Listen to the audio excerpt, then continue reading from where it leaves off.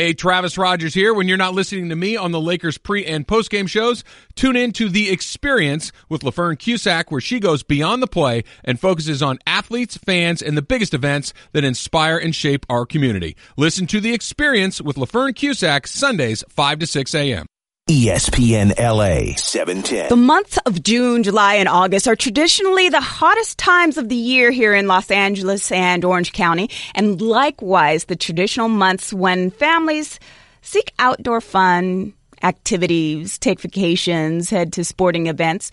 But there are various precautions for people of all ages, especially the elderly, to keep in mind during the summer season when it comes to excessive sweating, dehydration, exhaustion, and general overexposure to the sun. There are constant challenges concerning, for example, sunburns and blisters, skin care dangers, and infectious insect bites, including ticks. And then there is the possibility of injuries from warm weather activities such as softball and volleyball, but it's the threat of heat and the body struggle to stay cool, which can often possess the most serious health threats.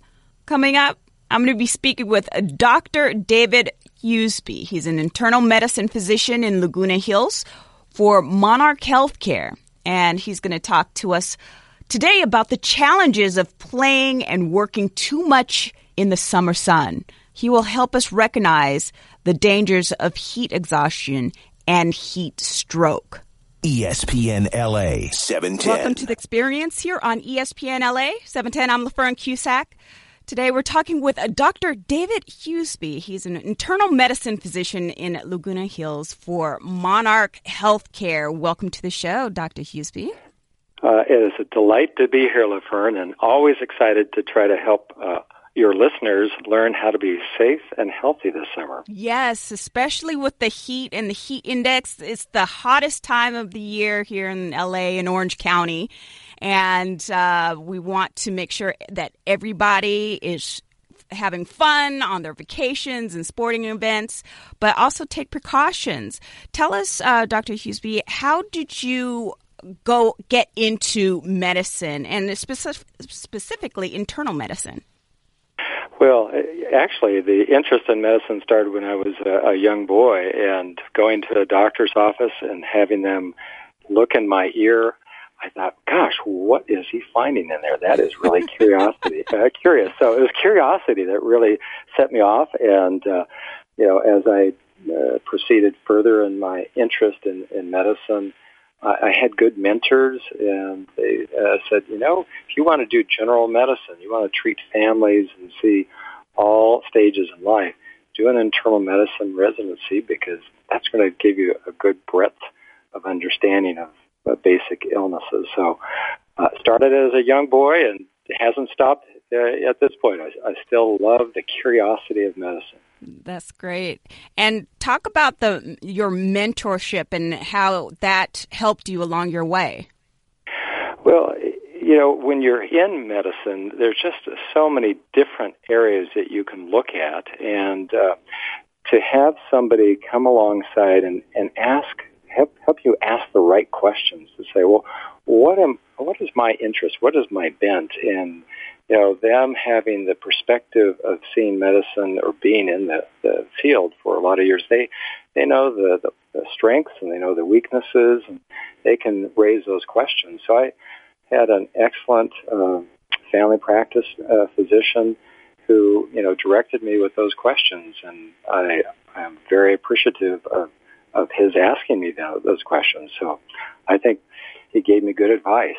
And what do you say for families that come to you and are asking questions? I feel that a lot of people are taking more active part in their health care. Do you help guide them the way your mentors did into asking the right questions or standing up for their own health? LaFern, I love that question, because in medicine, 80 to 90% of your diagnosis is made by the history. So it is so key that there is an environment where the patient is able to ask those questions and to feel that this is a dialogue, not a monologue. So I think those things were mentored to me to say, incorporate the patient in this process and let them be able to ask those questions. Sometimes you have to, ask a question 2 or 3 times. It's kind of like you're checking the front door and the back door and the windows to try to find a way in. But that discovery is rewarding for both the patient and the physician. Absolutely. I know that one of there are several PSAs that run on the station, but one is talks about taking an active role in your health, and I was like, yes, awesome. This is how it should be, It is, and that is really going to bode well for the patient when they are actively involved in asking those questions. So important. And one of the things that is happening now, I was telling you offline that a couple weeks ago, when it was like really hot, I saw this guy jogging down Melrose Avenue in like 80, 85 degree weather. And I'm like, during the middle of the day, the hottest time. And I'm like, what are you doing? What are you doing? Well, when I hear something like that, the questions that go through my mind are, oh my goodness, you're violating the first 3 points here. One is you're going at the time of day when the sun UV exposure is the highest. Number 2, you're doing it in a time when it's hot. And 3, the question is, have you been doing your regular exercise all along, or because we've had so much cloudiness and weather that you say, I don't want to go out and exercise right now. All of a sudden it's sunny and you go, I'm going to go out and do my exercise again. You may not have built up that acclimatization right at that point to be able to say, I'm at my point where I'm ready to do the usual activity I did before the weather wasn't quite as good. Yeah, and also when there's a lot of overcast, it may be deceiving as well, and it still might be excessive, and you might get dehydrated as well. That is such a good point as far as UV exposure. Just because it's a cloudy day doesn't mean you're not getting ultraviolet exposure. So, on that whole idea, remember your peak ultraviolet exposure is between 10 and 2 or 3. So, trying to do it before those hours of 10 or after that can really help reduce your ultraviolet exposure. So can you tell us some of the symptoms of heat exhaustion and heat stroke? Well, that's a question that we hear a lot of times. Most of the time people get that confused. Which is it, heat exhaustion or heat stroke? That's worse. And let me just state at the very beginning, when we talk about heat illness, the major factor in developing a heat illness is not so much the temperature as it is humidity. And, humidity more than 75% is going to be a contributing factor to increased risk for heat illnesses. Then, certainly the amount of sun exposure and also temperature. But what we get concerned about is when we're not able to sweat, and that's why humidity is such a key factor here with development of heat exhaustion, heat stroke. When you have high humidity, you're not able to employ what your body normally does for kind of reducing temperature, your core temperature in your body. So that sweat helps, cool you down. When it's humid, you can't get that usual cooling down effect. And so when we see heat exhaustion, that's typically the less severe of the two. The person is going to start to potentially have some elevation in their body temperature, but they may feel some nausea, vomiting, headache, fatigue, dizziness. Oftentimes they're feeling very, very thirsty, and their heart rate can be a little bit on the faster side. Usually their mental status is good, although sometimes you can have just a little confusion, but that typically responds quickly. It's not something that's protracted. heat stroke is a much more serious situation. And that's where you've just gone on for such a long time with this inability to cool down with your sweating, that your body temperature actually starts to go up to 104, 105 on occasion. Wow. And the mental status starts to become more confused. You get slurred speech, sometimes hallucinations. Your heart rate's definitely fast, and typically your skin can be dry. So when you get into a heat stroke, that's an emergency, and you need to get over to emergency room and have that addressed quickly.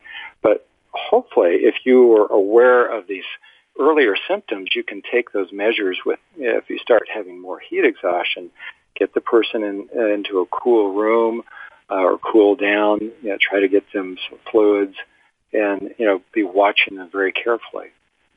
Yeah. So do you see a lot of athletes come in with kind of like heat stroke or heat exhaustion?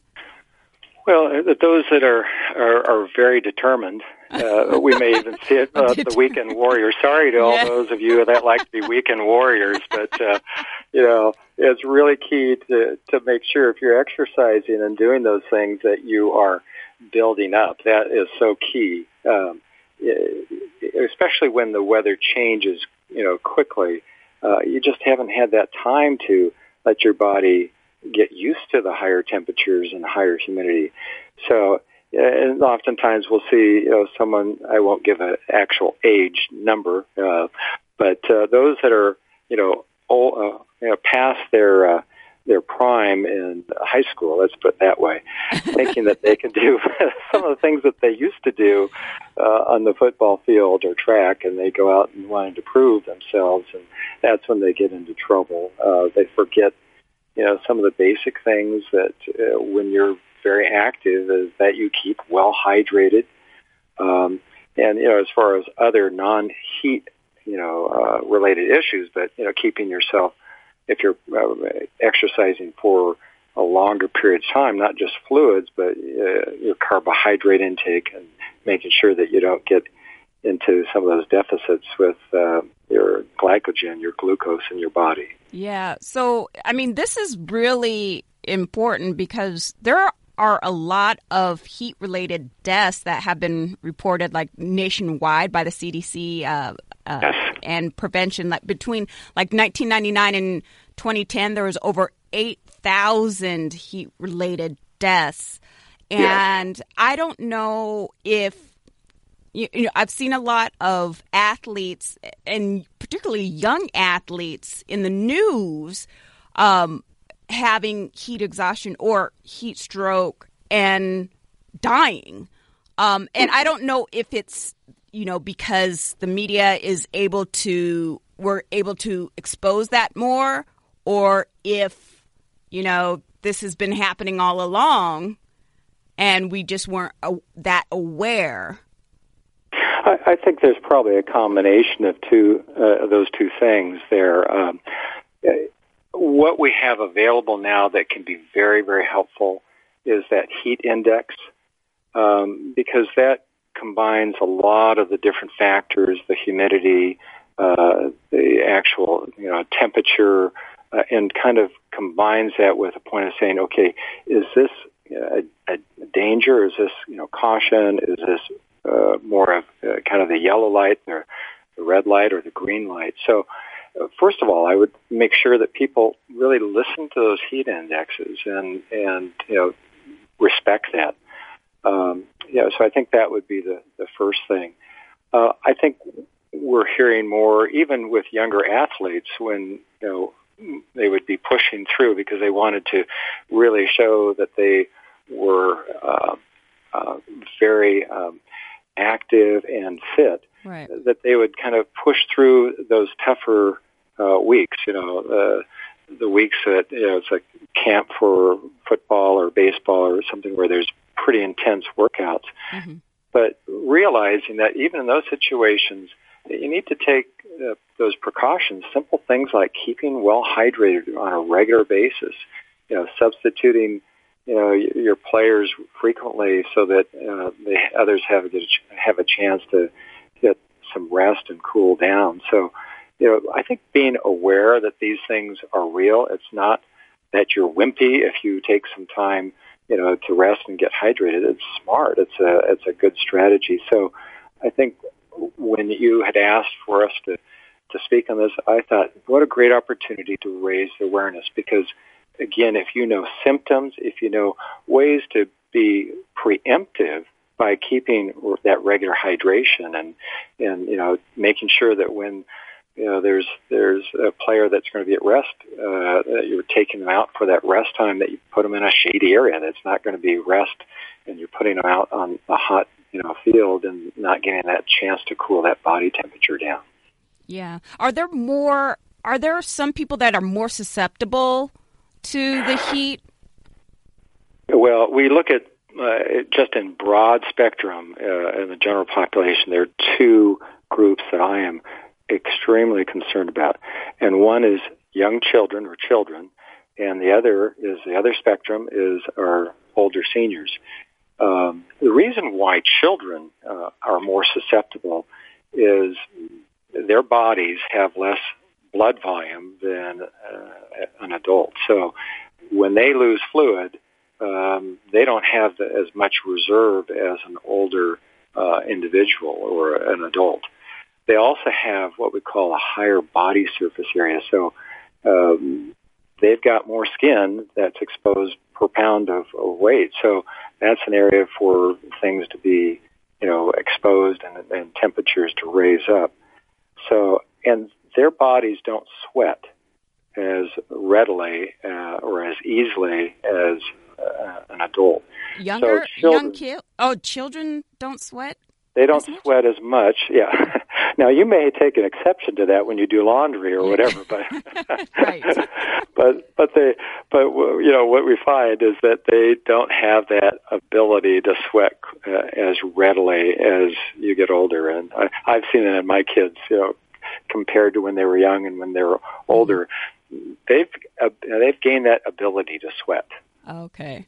Interesting. Now, on the other side of the spectrum is our seniors, and those issues, it's from a cardiovascular standpoint. Their heart may not have quite the same reserve. Their body is not able to regulate the heat quite as well. Seniors might not be getting as much hydration or water. Sometimes they don't want to drink a lot of water because it means at night they're going to have to get up and use the bathroom. So there's things where they just naturally kind of push away from keeping hydrated. And again, when you have underlying cardiovascular issues, your reserves are less. So both ends of that age spectrum are ones that we get more concerned about with susceptibility to heat-related illnesses. Very interesting. And then also obesity and certain drugs, they too have an effect?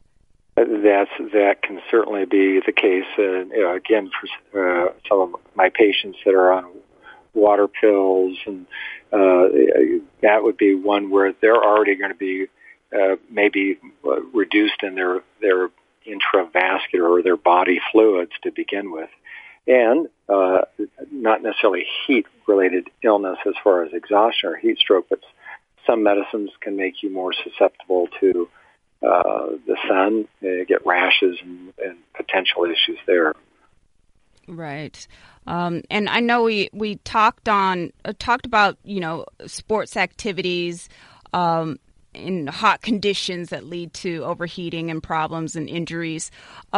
Is there something that happens to an athlete's body, when they are exposed to heat exertion or a heat stroke? What exactly happens inside the body, and is it reversible? Well, the key is to get the treatment early. But one of the things that I'm most concerned about with heat stroke is sometimes your muscles can start to have issues where they break down. Your blood pressure can drop, and that puts more stress in your kidneys and your muscles. So real important on that. You need to make sure you're perfusing your brain and all those other key vital organs in your body. So key is get in and get that treated. Yes, things can be corrected, but you don't want to get to that point where there's been so much blood pressure drop that it's causing your kidneys to not perfuse and then to have your muscles break down because you're have irritated them. That makes it hard on your kidneys as well. So look at that. It's not just a badge of honor to push through. It's really, you want to protect your kidneys and your heart from those things. Yeah. This is ESPN LA 710. I'm LaFern Cusack speaking with Dr. David Huseby. He's an internal medicine physician in Laguna Hills for Monarch Healthcare. Dr. Huseby, can you talk about how, as an athlete, what we can do to prevent, getting our core body temperature getting overheated? Yeah, go ahead. Well, again, being aware of when it's time not to exercise and to choose a time of day when that heat index is less, first thing. The second thing is to make sure you're hydrated. As we talked about, your body's way of cooling off is sweating. So if you get dehydrated, you shut off that ability to sweat as readily. So being aware of regular water breaks and to take that fluid on a regular basis. Listen to your body. If your body's starting to say you're thirsty, listen and drink that fluid, and make sure if you are doing an extended exercise time, which I would say be careful on that when the conditions are not good, but at least when you're extending your exercise ability, I would make sure that you are having a chance to take not only water, but make sure that you have the carbohydrates and the electrolytes in there so that you're not taking too much what we call free water and then having an issue where your salts drop in your body. So that would be very, very key. Even the type of clothes that you're wearing would be very, very important. Making sure that you're wearing a single layer or loose-fitting clothes, and sometimes wearing a lighter color so it doesn't absorb that radiation as much. Those can be things that can be helpful. And then, again, going back to this point of acclimatizing or allowing yourself to build up.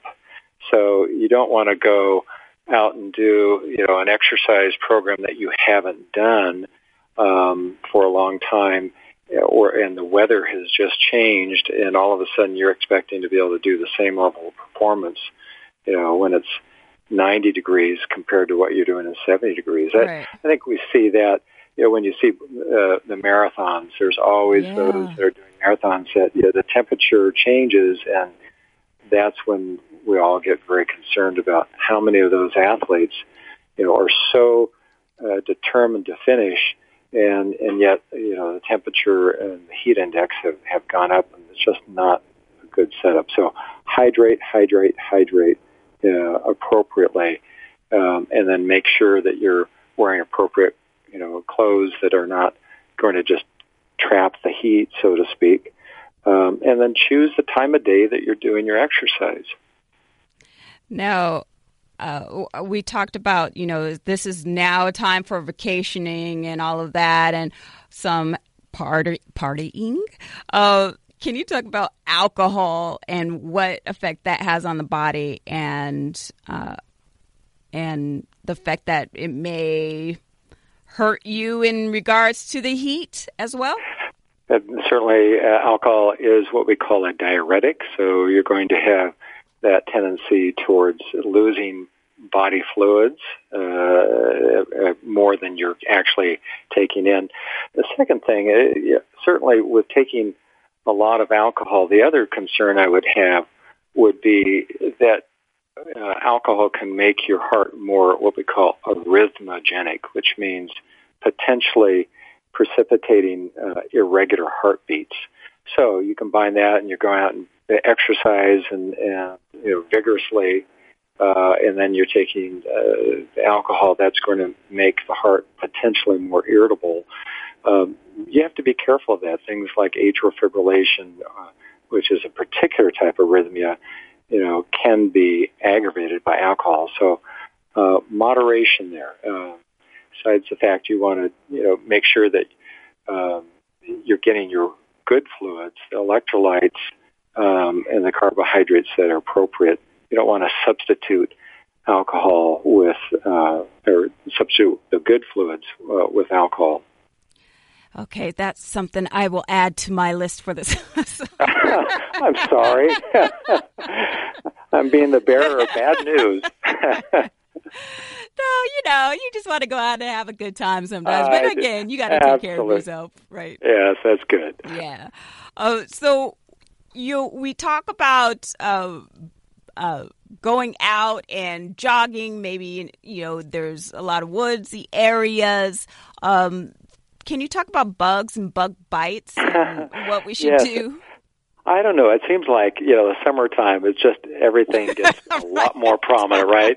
What was that? I haven't seen that bug before. Right. But it's a time when, you've wanted to get out and enjoy being outside because you just haven't had that chance to do it quite as much earlier. Although Southern California, we're very fortunate to not have as much limitations as elsewhere. But, the bugs that readily kind of come to mind for most people would be ticks and mosquitoes, among other things. There are other biting insects as well. But one thing that I would want to mention with ticks, although we are not in a high endemic area for Lyme's here, as opposed to the East Coast, tick bites are still important to be aware of. And with a tick, they like to just hang on to the skin for a long time.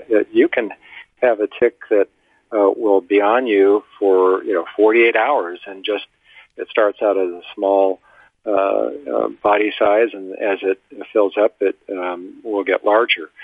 So I shouldn't get too graphic here, but we want to make sure that when we're out in kind of the Southern California chaparral or the high brush area, that when you're out hiking, you periodically just take a look and make sure there aren't any visitors especially the backside of your extremities and your neck and places like that.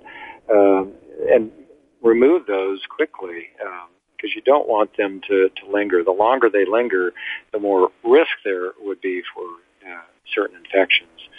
So inspect underneath, at the nape of the neck, because I've seen that where they've crawled in there. And just when if possible, and it's not excessively hot, wear if you're hiking, wear longer pants or areas where you can tuck the pant legs in to limit the exposure. But that would be one thing with tick bites. With mosquitoes, the key on that, most mosquitoes will have their foraging time early in the morning and at dusk. So those are the times where you kind of say, well, I'm more susceptible to that. And maybe at those times, again, I put more protective clothing on, or just be aware of that, where you use some good mosquito repellent. But just being aware of those things, I think, starts the whole process where you are laying down really good habits to lessen your risk for insect bites and, the illnesses with that. Now, I've never had a tick, thank God, that I'm aware of. I know, growing up in the Midwest, there was a lot of watch out for ticks and check your skin and everything. How can you tell if it's a tick or a mole? You get a very good magnifying glass, and what I have found very helpful is to use the internet at that point, and Yes. because you want to look at those images and make sure you got it exactly right, because they can be, sometimes hard to identify. And remember, with a tick, it depends on at what point it's been latched on. Again, it changes size, so I can tell you what's the size of, pea or whatever, and that is going to be dependent on, how much it has engorged. So, that would be what I would suggest. Get a good Google image, if I can use a particular product there, Yeah. Or one of the other related ones. Not endorsing anything, but that's been helpful for me, just to be able to tell my patients that's a good resource. But again, you're going to get magnifying glass, and let's say you took it off, and then you go, okay, I want to have my doctor know about this. Again, if you have your a phone, I won't mention what particular type of smartphone, but take a picture of that. That's helpful for identifying that. Yeah, and you're not supposed to. Well, I guess you could take tweezers and grasp at the tick. You do at the very bottom there. You pull straight out. So the old adages of a burnt matchstick and putting it at the back of the tick bite or Vaseline, those are not fully effective. I think like 30% effective. If you can pull, close to where the tick is inserting and gently pull straight out, that's better. Yeah, because Lyme disease is very hard on the body. And can you talk about that, and what are some of the symptoms for Lyme disease? Well, Lyme disease is one of those diseases that is so mysterious and so many overlapping symptoms. The typical thing that we look at is a bullseye lesion, that you see on the skin. Oh, right. And, that can be helpful, but not all cases of Lyme's will present that way. And it can affect arthritis, joint pains, cardiac issues, just profound fatigue, just a variety of symptoms on that.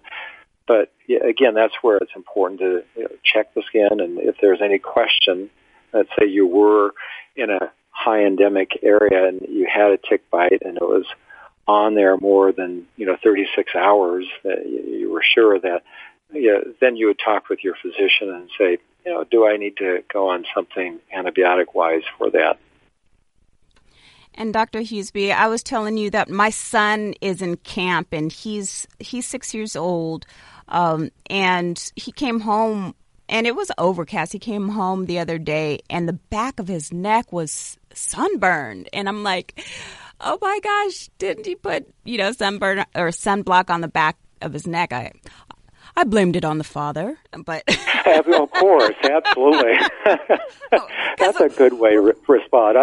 You feel awful, don't you? Yeah, because you look at his neck and it's so red. Oh, it's like, yes. Oh my goodness! Can you talk about? I think every parent goes through that. Whoa! Yeah, I should have done more. And again, just being aware of those things. And kids usually don't like to have things put on them, and they want to just rush and get into the pool. But here's a couple of things that I would just kind of throw out.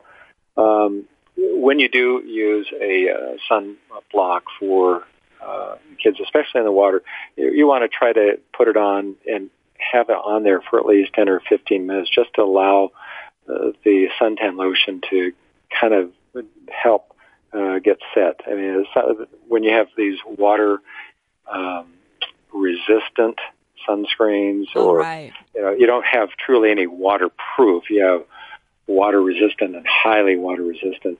To form barriers so they don't wash off, you need a little bit of time before they get into the water. So apply it 10 or 15 minutes ahead of time.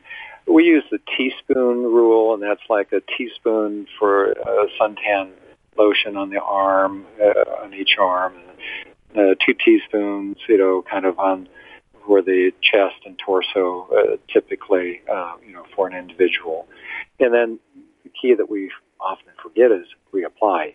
Mm-hmm. So you reapply every couple of hours. And when able, to have your child or yourself, choose times when the sunlight is not going to be maximum UV exposure. So again, before 10 o'clock, really helpful. After 3 o'clock, strategizing. Maybe that's a good time. It's still going to be warm in some places where, at 3 o'clock or 2 o'clock, and, maybe you kind of shift the time when they're going to be at the pool.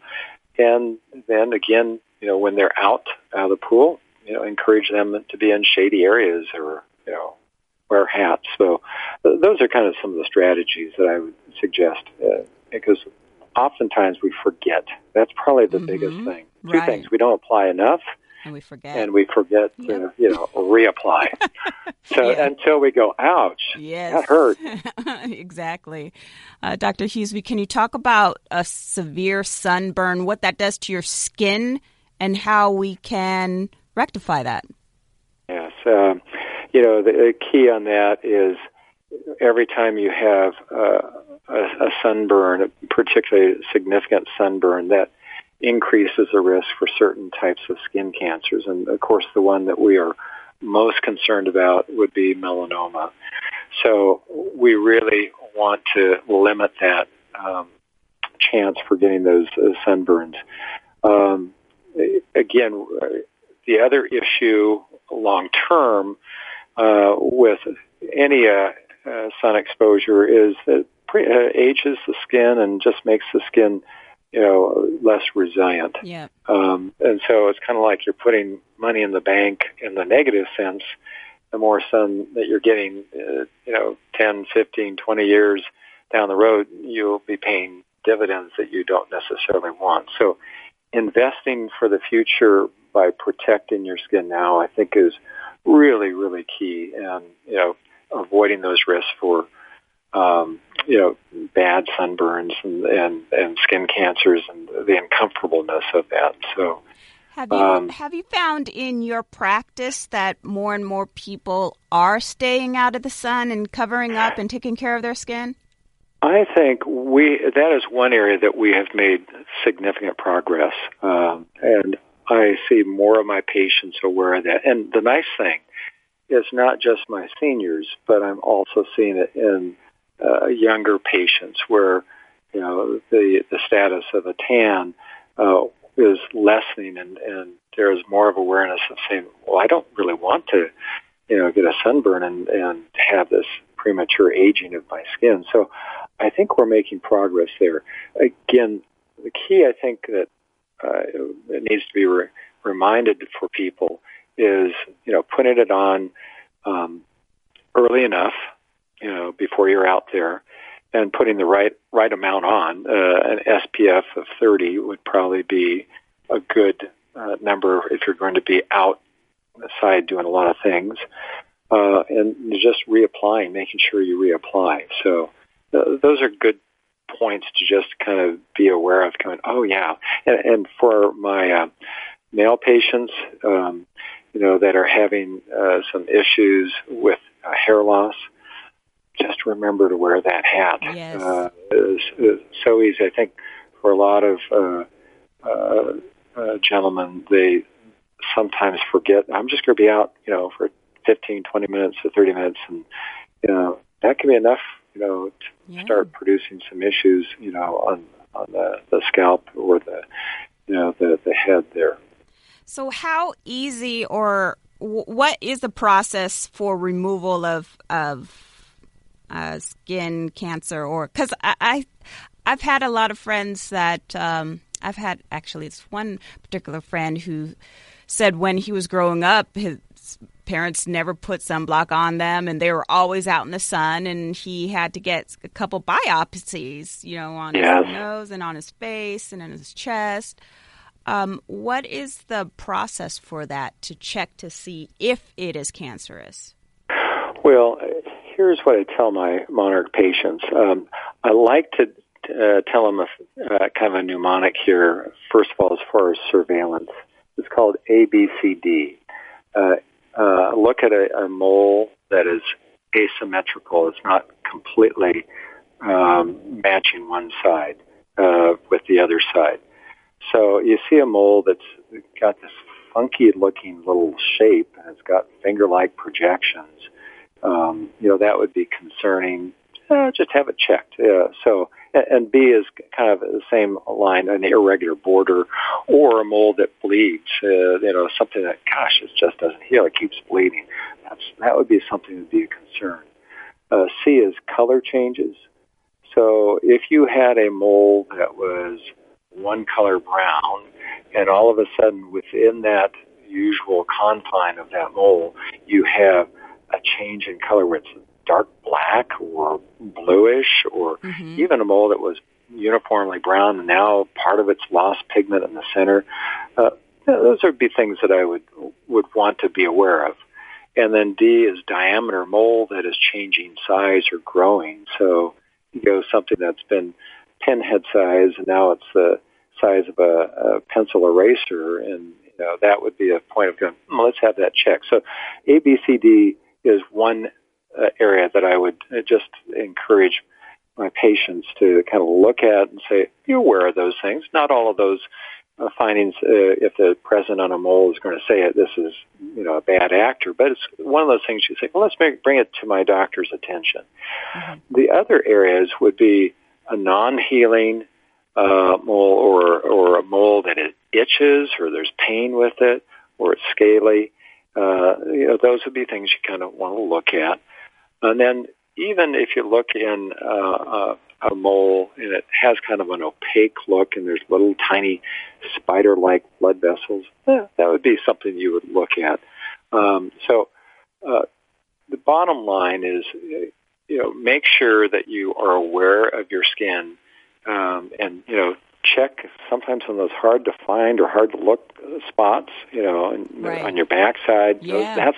That can be a tough domain, and that's why, having your visits with your primary care doctor and say, can you just do a skin check and look, and if there's a question about something, take a picture of it with a little bit of a ruler so you know the size, and just check it every 6 months and see if that's gotten bigger or changed in size. That's one way to document. But, good regular skin surveillance, very, very important.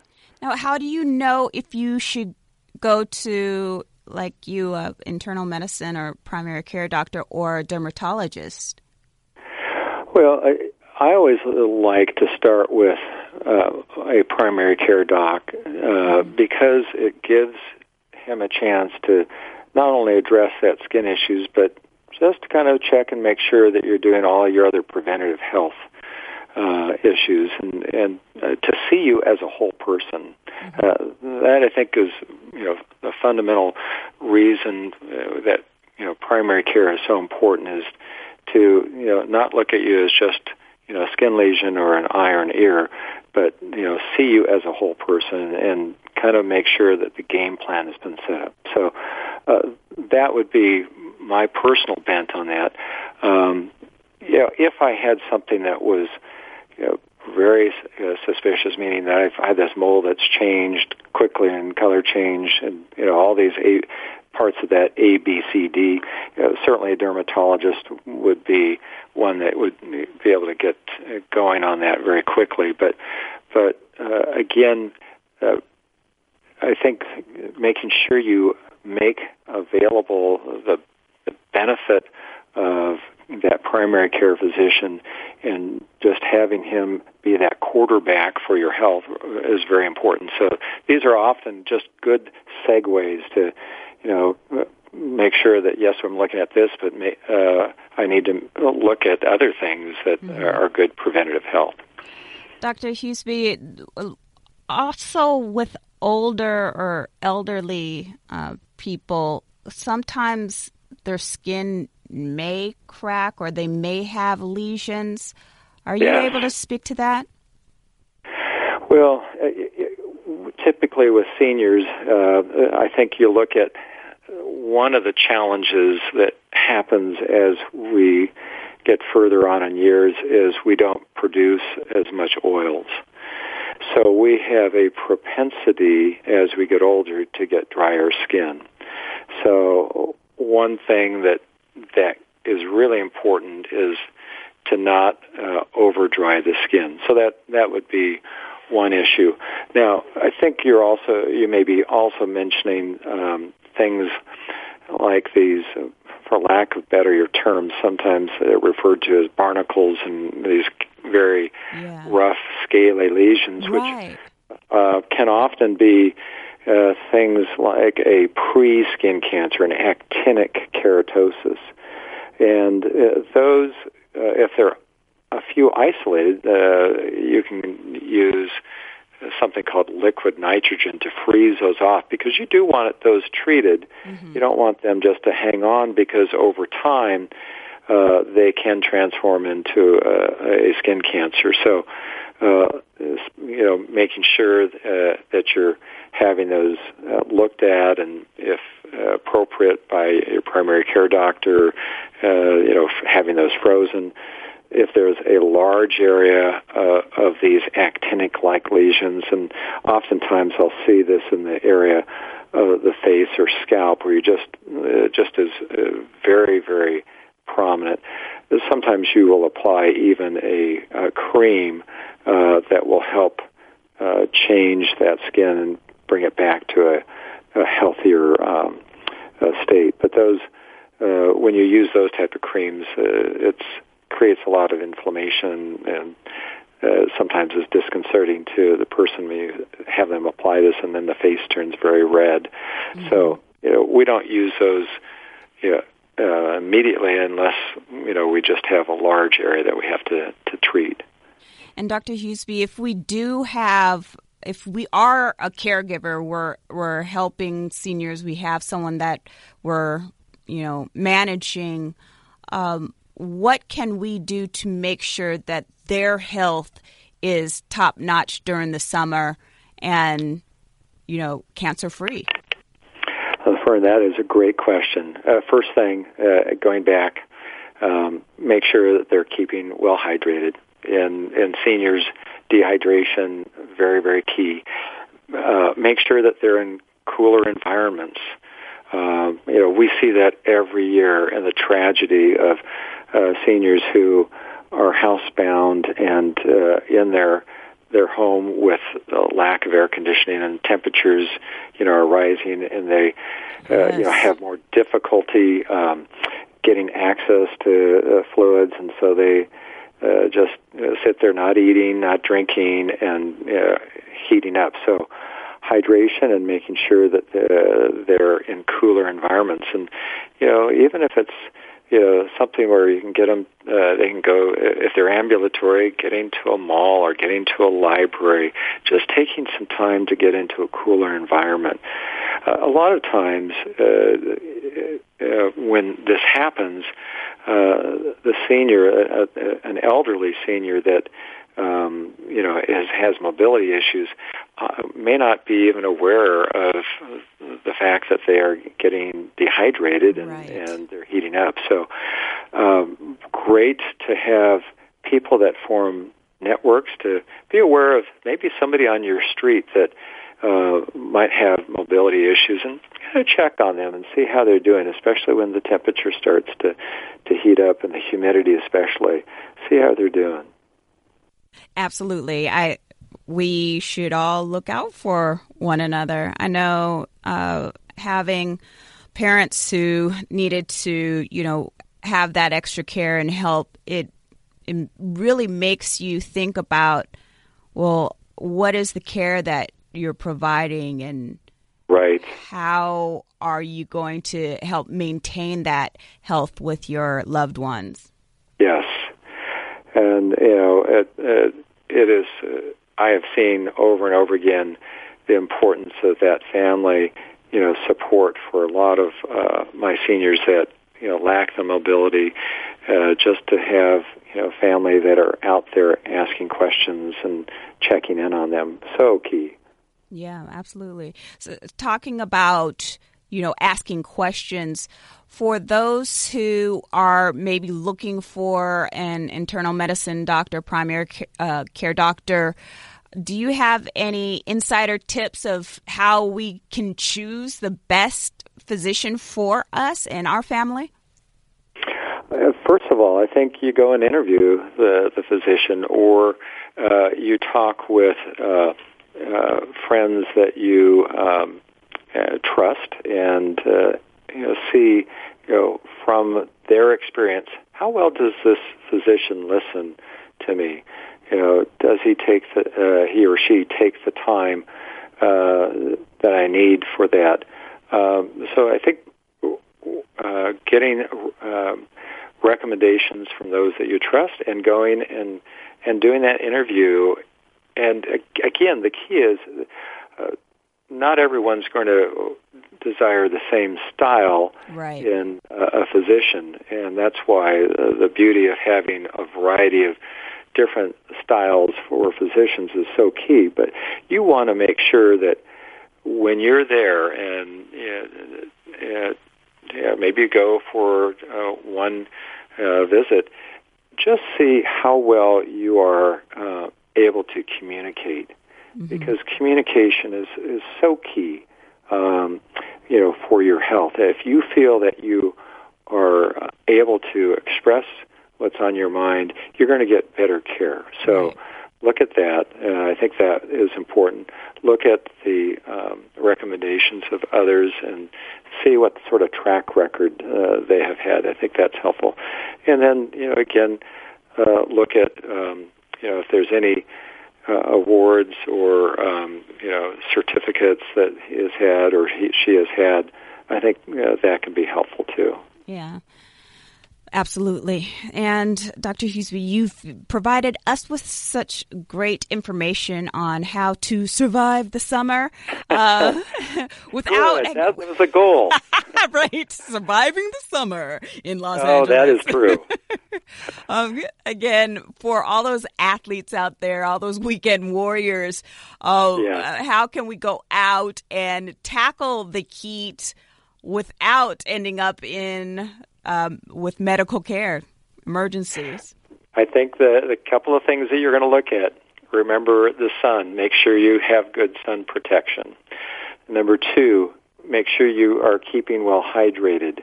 Listen to your body. Don't try to always push through things when your body is saying thirst. You need to listen to that. Be aware of the heat index and respect that. Make sure that you have taken time to acclimatize to the temperature, and again, making sure that your workout is appropriate for your degree of fitness. And the other point would be to make sure if you've had